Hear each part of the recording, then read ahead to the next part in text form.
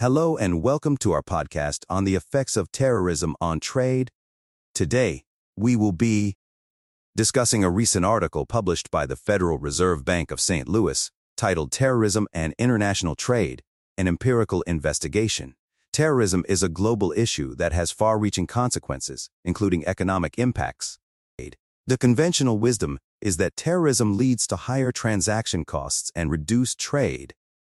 However, the authors of this article, Subhayu Bandyopadhyay and Todd Sandler, argue that this view is incomplete.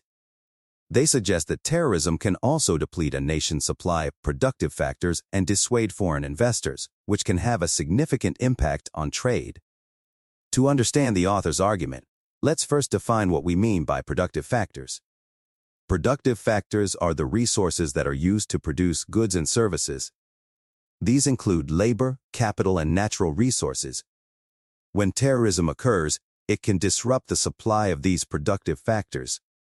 For example, if a terrorist attack occurs in a region that produces a significant amount of a particular resource, such as oil, the supply of that resource may be disrupted. This can lead to higher prices and reduced availability of that resource, which can impact trade. In addition to the depletion of productive factors, terrorism can also dissuade foreign investors. Foreign investors are often hesitant to invest in countries that are affected by terrorism. This is because terrorism can create an unstable environment, which can lead to increased risk for investors. When foreign investors are dissuaded from investing in a country, it can lead to reduced economic growth and trade. So how do these factor supply effects change the predictions of how terrorism affects trade? The authors argue that by taking these effects into account, the predictions of how terrorism affects trade may be reversed. In other words, the conventional wisdom that terrorism leads to reduced trade may not always hold true. To test their argument, the authors conducted an empirical investigation using data from 160 countries over the period 1976-2000. They found that the factor supply effects of terrorism can have a significant impact on trade.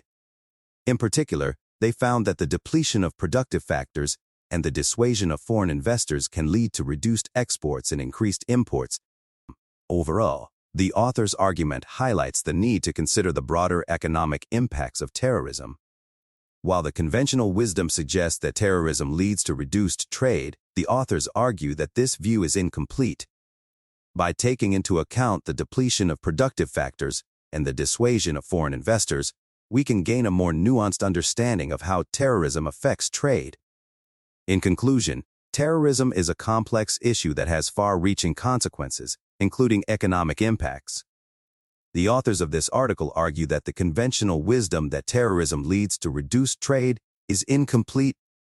By taking into account the depletion of productive factors and the dissuasion of foreign investors, we can gain a more complete understanding of how terrorism affects trade.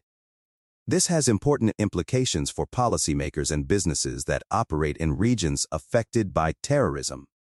By understanding the broader economic impacts of terrorism, we can develop more effective strategies for mitigating its effects and promoting economic growth.